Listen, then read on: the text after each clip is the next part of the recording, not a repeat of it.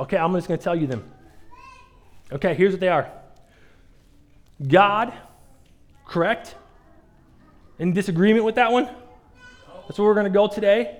God, my spouse, and hear that, my spouse comes second, then my children, and then my job. And the reason why my job comes forth has been, I'll break this down even more when we get there in those weeks, is because my job is what supports my number two. It supports my first ministry in life. My first ministry in life is Jennifer Pangman. My job supports my second ministry in life, which is my kids. So it's important. And after those four, we could sit around. Oh, after my children comes my job, like I said. And after that, I think we have a ton of freedom. And we can sit here and we can split hairs over them. And I actually like to do that. So if you want to like debate like 5, 6, 7, and 8, you let me know and we'll just do it later on or something instead of jumping on the bounce house and eating cotton candy. But I believe these are the four that we start with. And I want you to hear the next words that come out of my mouth. I really believe that this sermon series can change your life. I believe this sermon series can give you a different direction, some peace, and some relief. I believe it can be a guide for you as you move forward and live life. I believe growing up, we've done something with young people. I believe we grew up teaching them how to live life as if life was a science project. And what I mean by that is this, that we expect people to grow up and learn by a system of trial and error. And there's a little bit of truth to that, but there's a whole lot of unfulfilled knowledge that could go into that. You can live life through with some trial and error, but what's your base? What are you coming back to?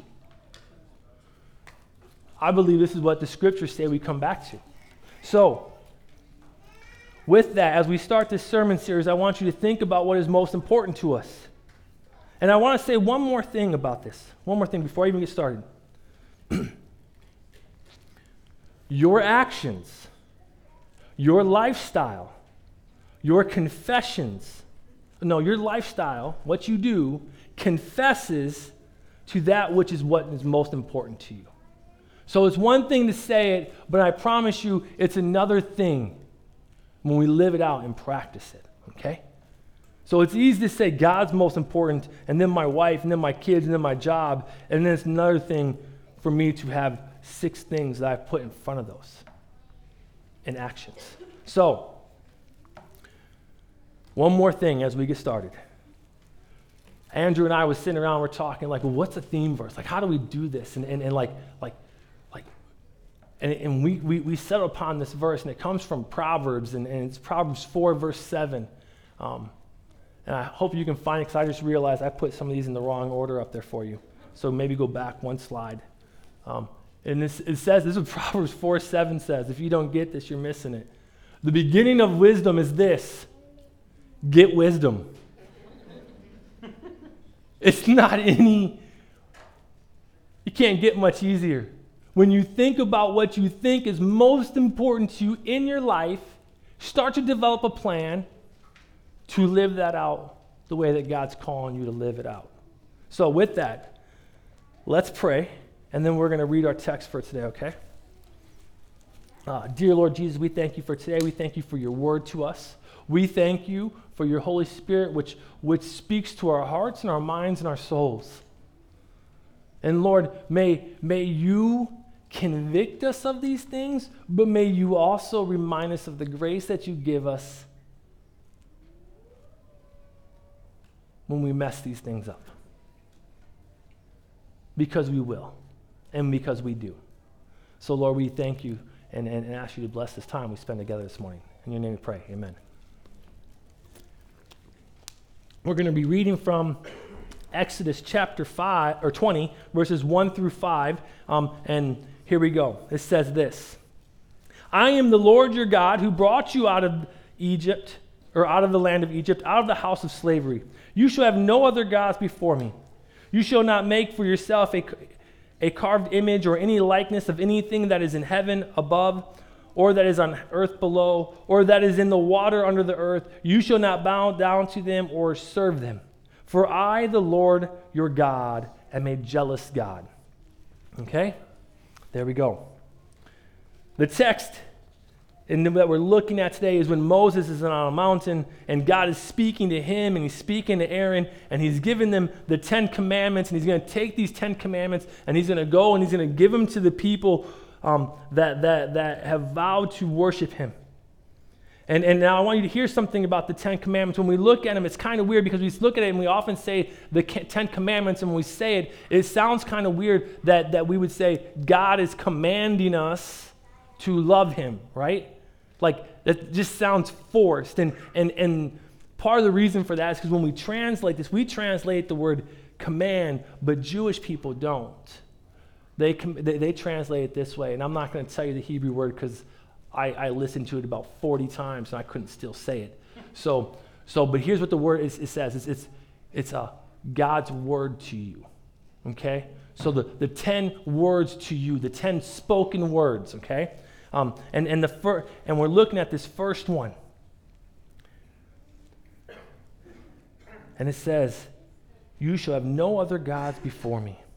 And this is important because it says, and where as we start this, it says, and God spoke all these words. And every time I hear when God spoke, it takes me back to something. And we can, yes, great, you're already there. And I want you to look at this. And it says, and God said, let there be light. And what happened? There was light. And God said, let there be expansion. And what happened? There was expansion. And this kind of keeps going on. And it happens 6 more times. But my point here is that when God speaks, the heavens and the earth listen and hear his words, and they obey him. But something's different when God speaks to us. We struggle with this. And I'm going to come back to that in a minute, but it's funny how the earth and the heavens obey him, and yet we struggle with it. And it's the first thing that he says to us. Now, not just as God speaks, but he also declares who he is, and he also declares what he has done. I am the Lord your God. I am Yahweh. He is one. He is the one who has delivered us out of slavery delivered the Jewish people Israel out of slavery in Genesis. He is the one that freed them. He is reminding them of that which he has done for them. And when he speaks, he wants them to listen. He wants them to know this, and he wants them to confess it. And they did. And right after he delivered them out of Egypt, we see this. They're exiting Egypt, and we get into the Exodus, and they're singing songs to him. They're singing songs with their mouth. But it doesn't take long for them to forget all that he has done for them and move on to other things. Then he says, you shall have no other gods before me. I was thinking about this week. Why do you think we struggle with this so much? What is it? Why do you think we struggle so much with not putting anything else in front of God? Is it because we're selfish? Is it because we want what we want? Is it because we want what we want when we want it? Yeah, right? God is telling us to place him first. Nothing is to mean more to us. We are to love him more than anything. We are to want nothing more than him, but we struggle with this greatly. I do. Is anything more simple than the words he says there? Hey, put me first. Love me. What he's really saying is, and we'll get to this as we close up here, love me the way that I love you. We're in a lopsided relationship with God.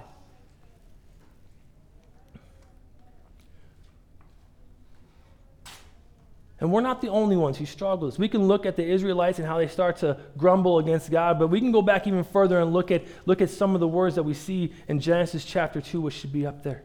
The Lord God took the man, and he placed him in the Garden of Eden to work it and keep it. And the Lord commanded the man, saying, you may surely eat of every tree in the garden, but of the tree of knowledge of good and evil you shall not eat, for in the day you eat it you shall surely die.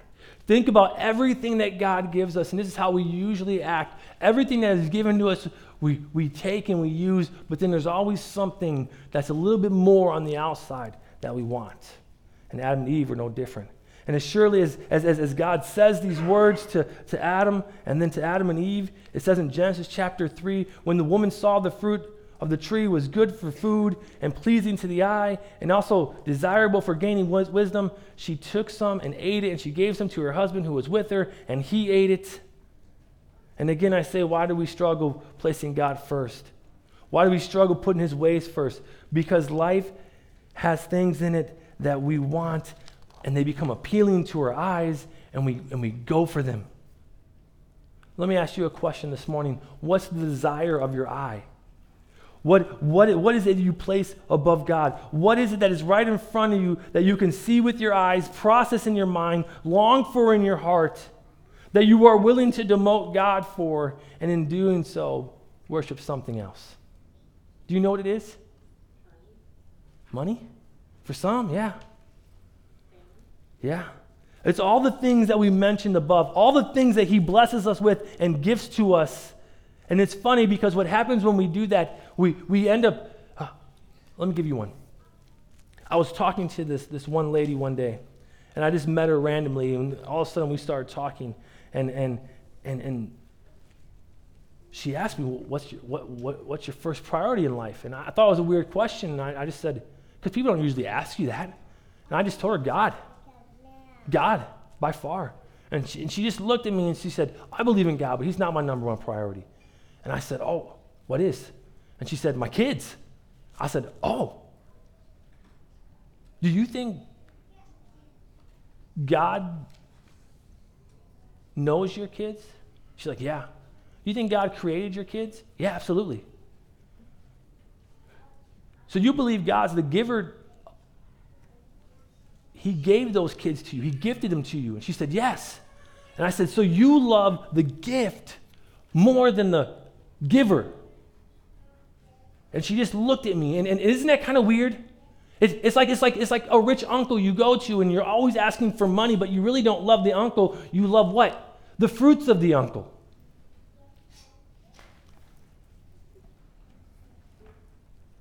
And this is what we do.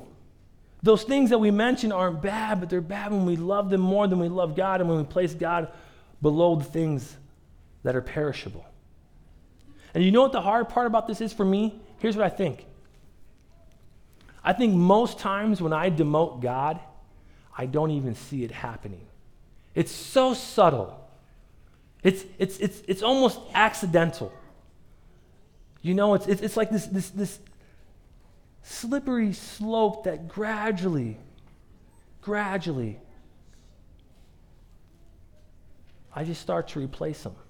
Because I didn't do it deliberately. If somebody were to walk up to me and say, what's your number one priority in life? I'd say God, but like, is it? You know, it's kind of like when you have a job and your job that you want and you start to interview for the job, and then, you know, we always do, we'll pray and we'll say something like, God, if you just give me this job, and then we'll put off a couple of things after that we'll follow it up with that are lies and we don't really mean. But we'll say we'll do something in response, and then we get the job, and then we start to get more hours to the job, and then it controls us, and then we place that job above our relationship with God. So we ask for the job, and then we ask God for a job, and then we trade him in for it. And this is what he says. He says in verse 4, you shall not make for yourself the carved image or any likeness of anything that is in heaven above, or that is on earth beneath, or that is in the water under the earth. You shall not bow down to them or serve them, for I am the Lord your God, am a jealous God. He leaves no room for anything else to be your God. Nothing else. He wants to be your number one. And it says in there that he is a jealous God. Do you think of God that way? That he's jealous for me? Like that God wants your attention so much that there's some jealousy inside God when you give something else his spot. It kind of tells you something about who he is. He wants you to be He wants to be your number one.